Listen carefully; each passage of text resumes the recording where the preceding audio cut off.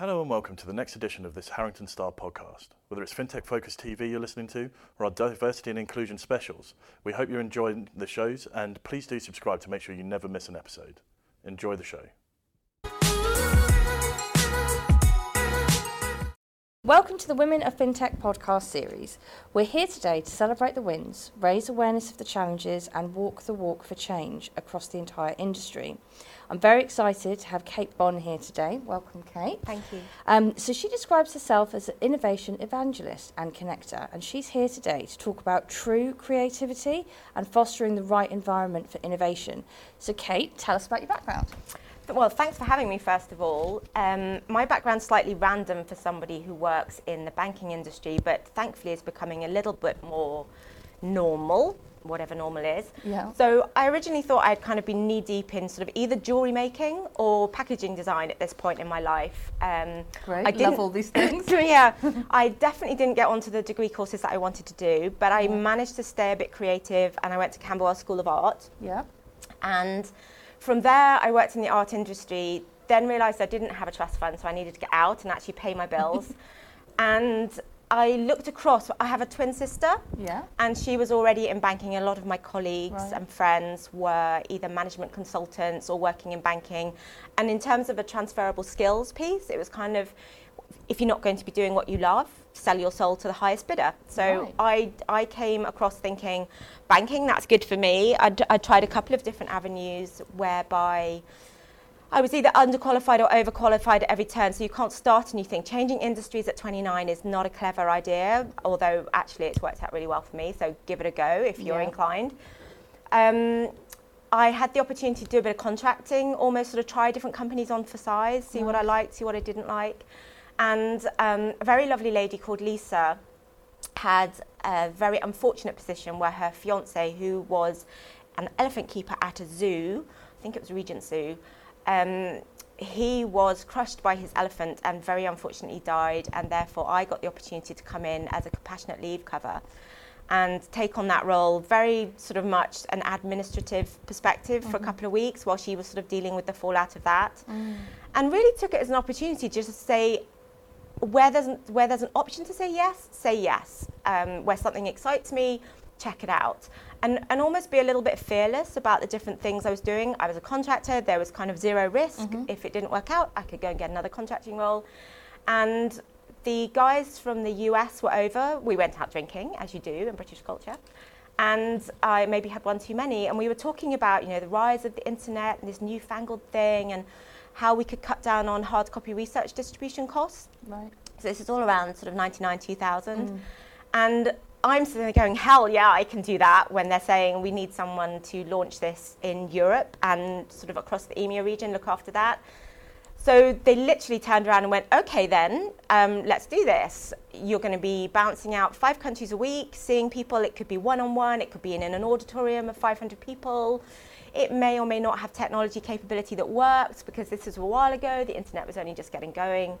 And really kind of grew from there, the opportunity to build JVCs that were looking at different ways of basically simplifying people's lives, whether it was a trader or someone who was on the receiving end on the buy side.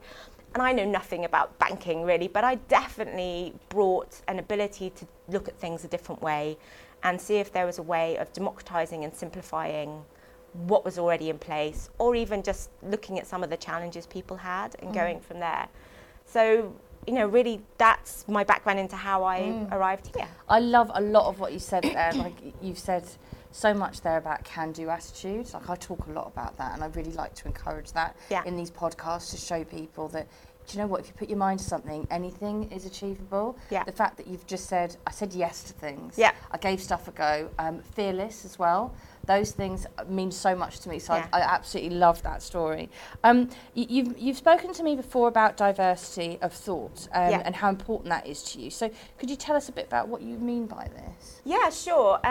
So as an identical twin, which already puts you to slightly off to the one side of normal already, I've kind of fought for what is my unique identity, what is it that Kate brings rather than Kate's other half, perpetual other half, and that comparison piece of who's better, who's worse, who's good at this. And for a long time, it's been lots of things around what you should do, what you must do, what you have to do, how you think. And even at school, I would sit there saying, well, I want to do maths and I want to do art and I want to do economics. And people were kind of like, no, computer says no almost. That's not normal. You almost have to start pigeonholing yourself and your direction of travel when you're 14. And that kind of didn't really work for me. So all these people constantly saying, no, that's not right, or you shouldn't really be doing that, Plus, I come from a background of really strong women who have probably not quite done what was expected of them. So a matriarchal structure in my family, on my mother's side. 4 generations up until I was at least 22. My great-grandmother was an extraordinary lady who sort of headed up this whole family. My grandmother was a Wren in the Second World War. She then went into education in New South Wales, sort of uplifted the whole family from England to Australia, which is where my mother then met her future husband. My mother was again the primary breadwinner in our family.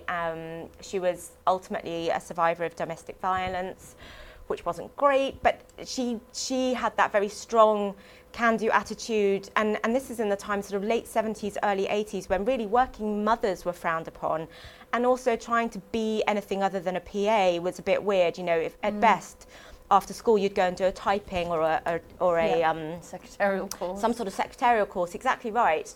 And watching those people become the best at what they were doing, you almost inherently thought that kind of anything was possible, and then the outside would tell you that actually no, you can't do this, don't do that, be this, not that.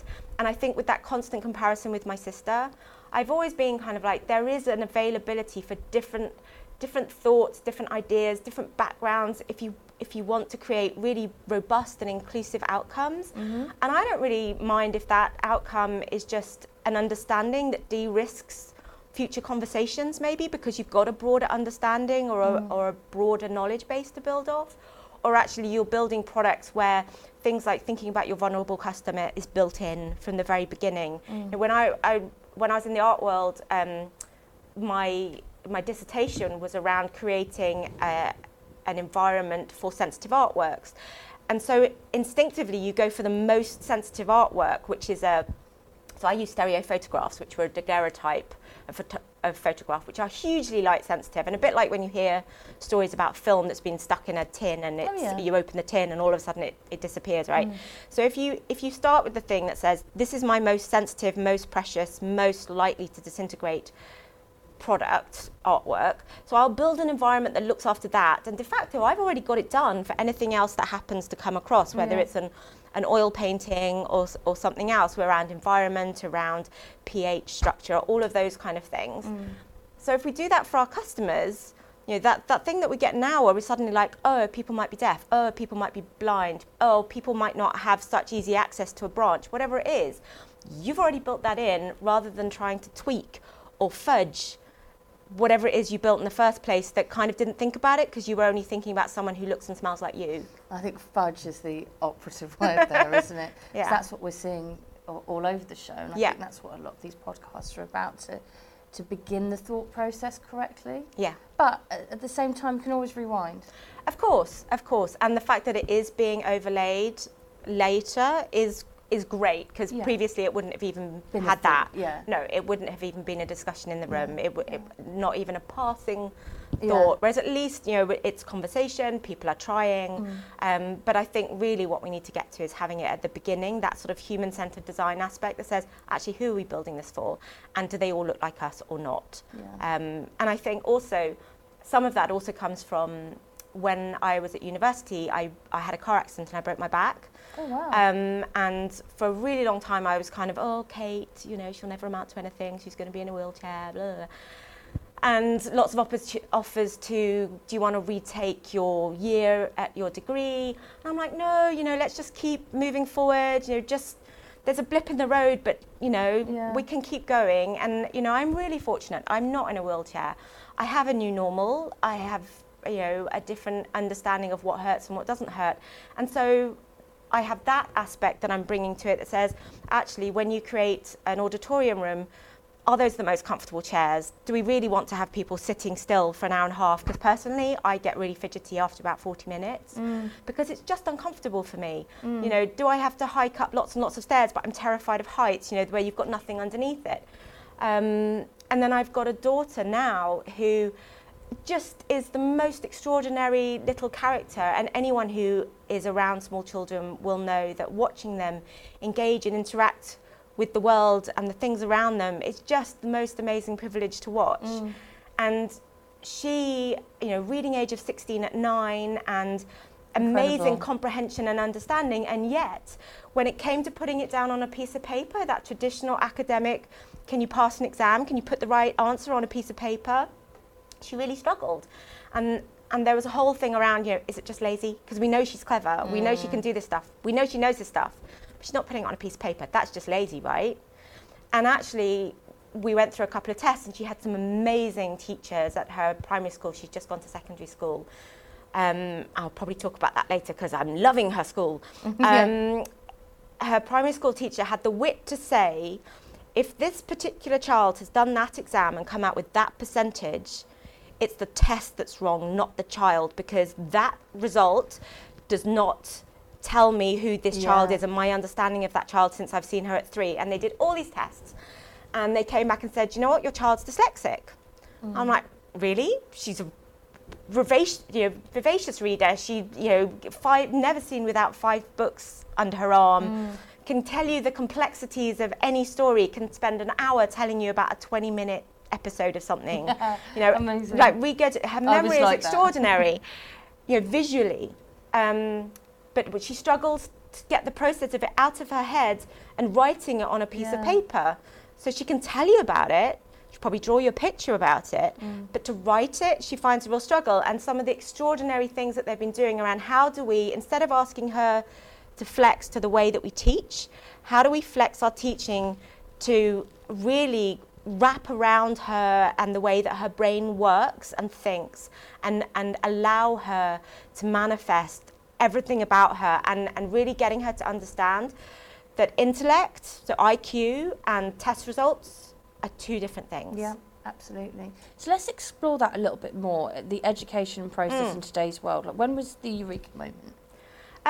So probably a really long time ago. There's a gentleman called, I want to get his name right. What's his name? So Ken Robinson. Yeah. Back in 2006, he did a TED Talk. Now, I'm a huge fan of TED Talks. They're bite-sized, you can take them forward, and they inherently celebrate the gift of human imagination and creative capacity. It's extraordinary. Yeah. And also, you roll in my twin status and my less than traditional approach to areas of interest. And in 2006, he did an extraordinary talk. So Ken Robinson, he posed the question as to whether schools kill creativity. And in his talk, he has this amazing dialogue with the audience around, you know, kids, if they don't know something, they'll have a go. They're not frightened to be wrong.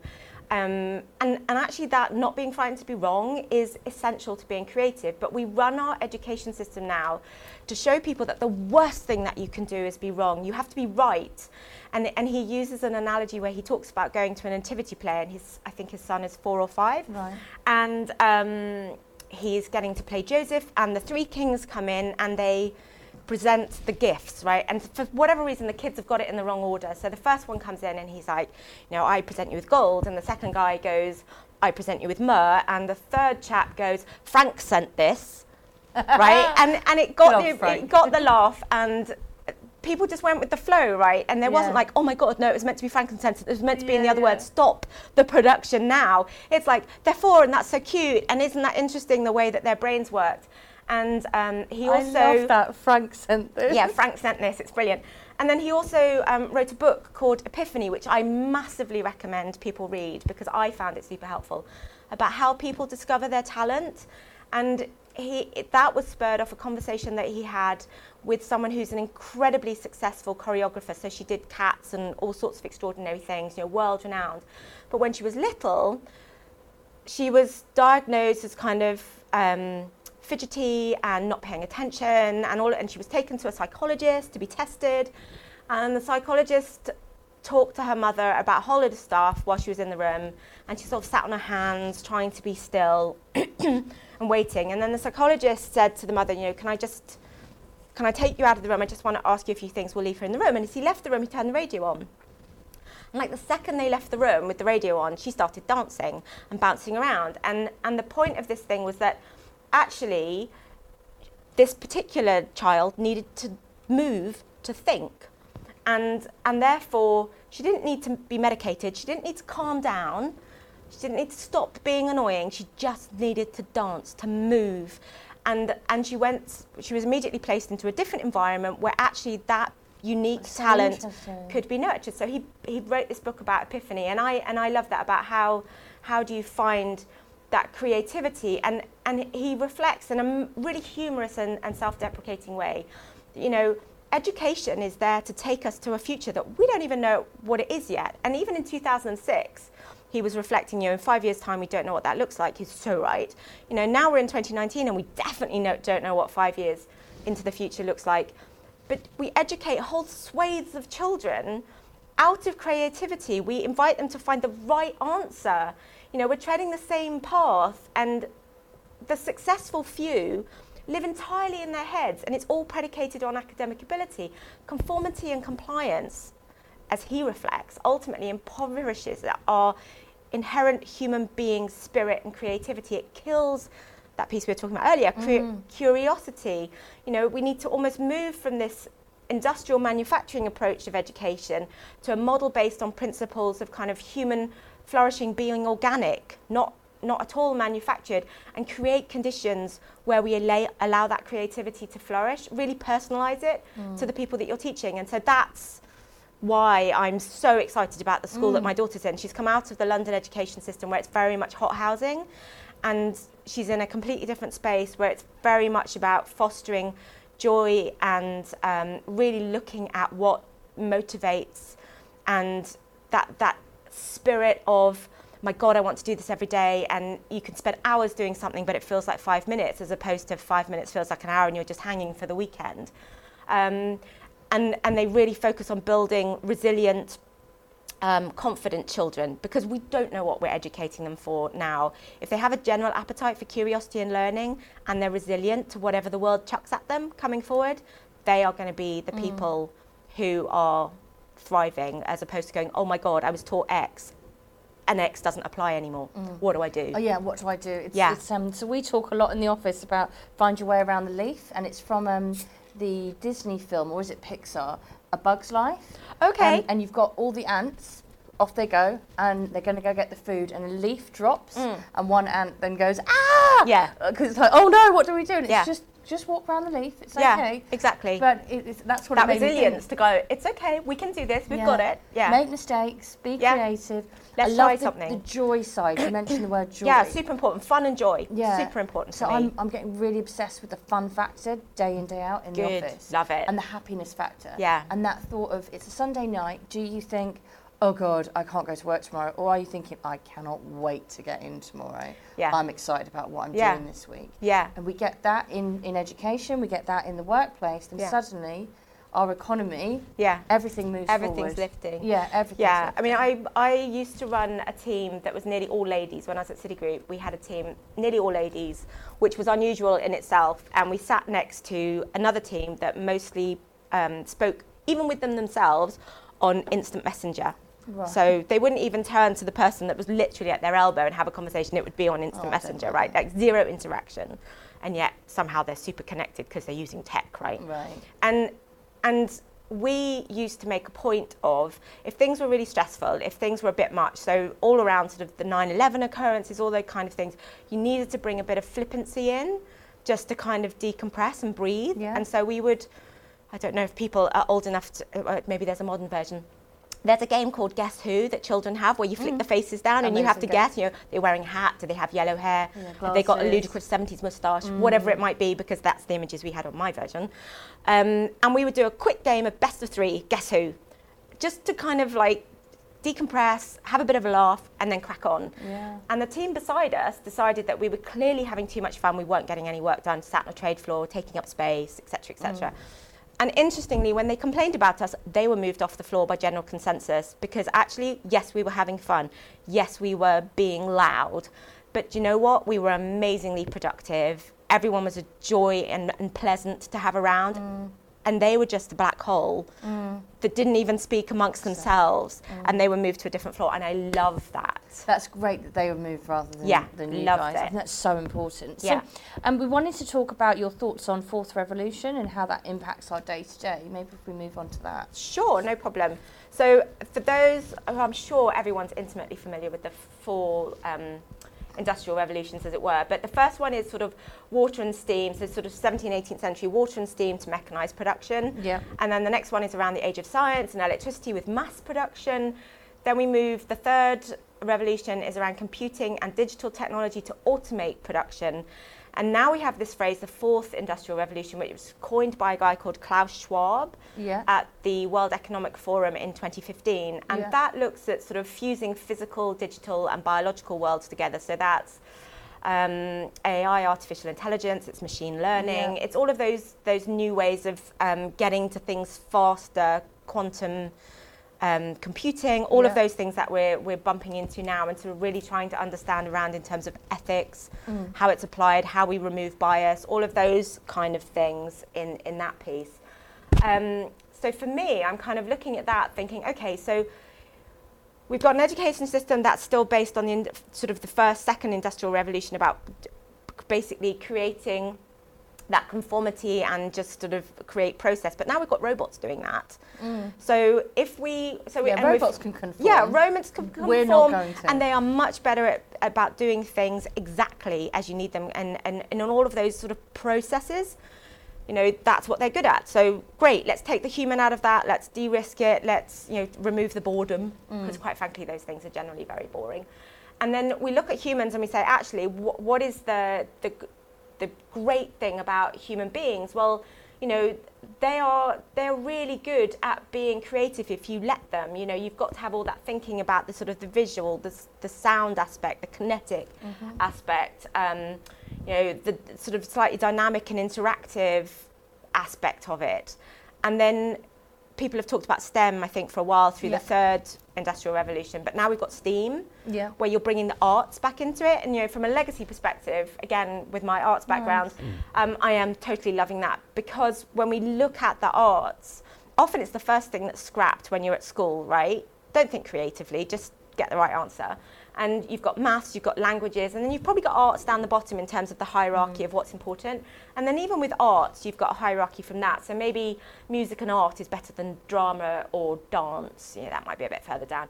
But actually, all of those things are super important. So we've now got STEM becoming STEAM. So the science, technology, engineering, arts and maths, because it's all well and good that we can think of amazing things in which we can apply this, you know, fantastic technology that's coming through, and brilliant for that.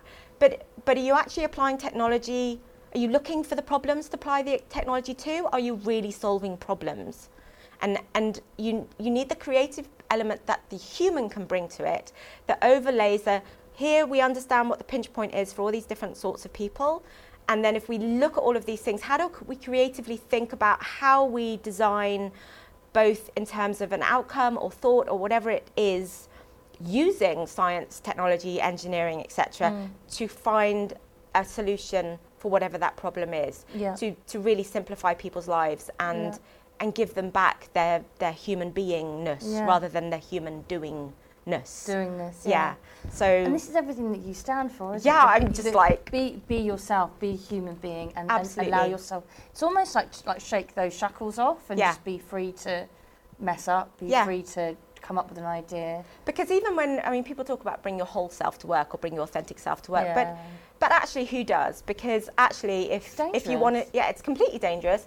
And I think there's a very narrow view on that says, you know, if you're gay, be gay, if you're Muslim, be Muslim. But it's not actually saying be you. You're still being a label, and you're allowed to be those well understood labels. But actually, if you're someone who's most creative at 3 o'clock in the morning while rocking in a corner, they don't want that. But that's your authentic self.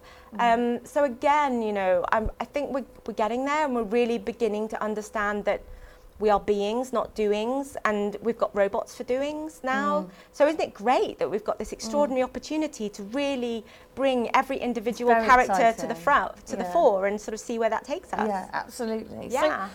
So for you then, what would you say is next on your horizon? Well, of my two, so I've got my working role and I've got obviously my home role. If my daughter gets to the end of her school life and she is a robust and resilient and happy adult, who's any good at this adulting thing, you know, I can definitely die happy. That would be just a real kind of moment for me. Yeah. In terms of my current role, I'm working at Lloyd's, looking after their Accelerator and Incubator programs in terms of the external engagement factors, not the internal labs. Bringing people around that collective purpose, supporting nascent talent, and being a part of the potential magic that results off the back of that, and sort of joining up the dots of, oh, I saw this person, I've spoken to you about this, and here's something that we could all get you all together in a room and really kind of bounce off each other, where you've got sort of boundless opportunities for discussion and creation. Then it's an enormous privilege to be part of that experience, but I definitely want more of it. I bring the jazz hands and get everybody in a room and see where the magic takes us. I love that. I do say a lot, I want more, and I think it's good to want more, because Stay it means curious. you're moving in the right direction. I've really, really loved this podcast. Thank you so much for coming on the show. But everyone listening, imagine this type of thought diversity in your team, in your business, in your life. You've definitely got to get in touch with Kate. And it's been an absolute pleasure to have you on the show. Great to speak to you. And remember, potential magic, be a human being. Thank you, Nadia. Thanks.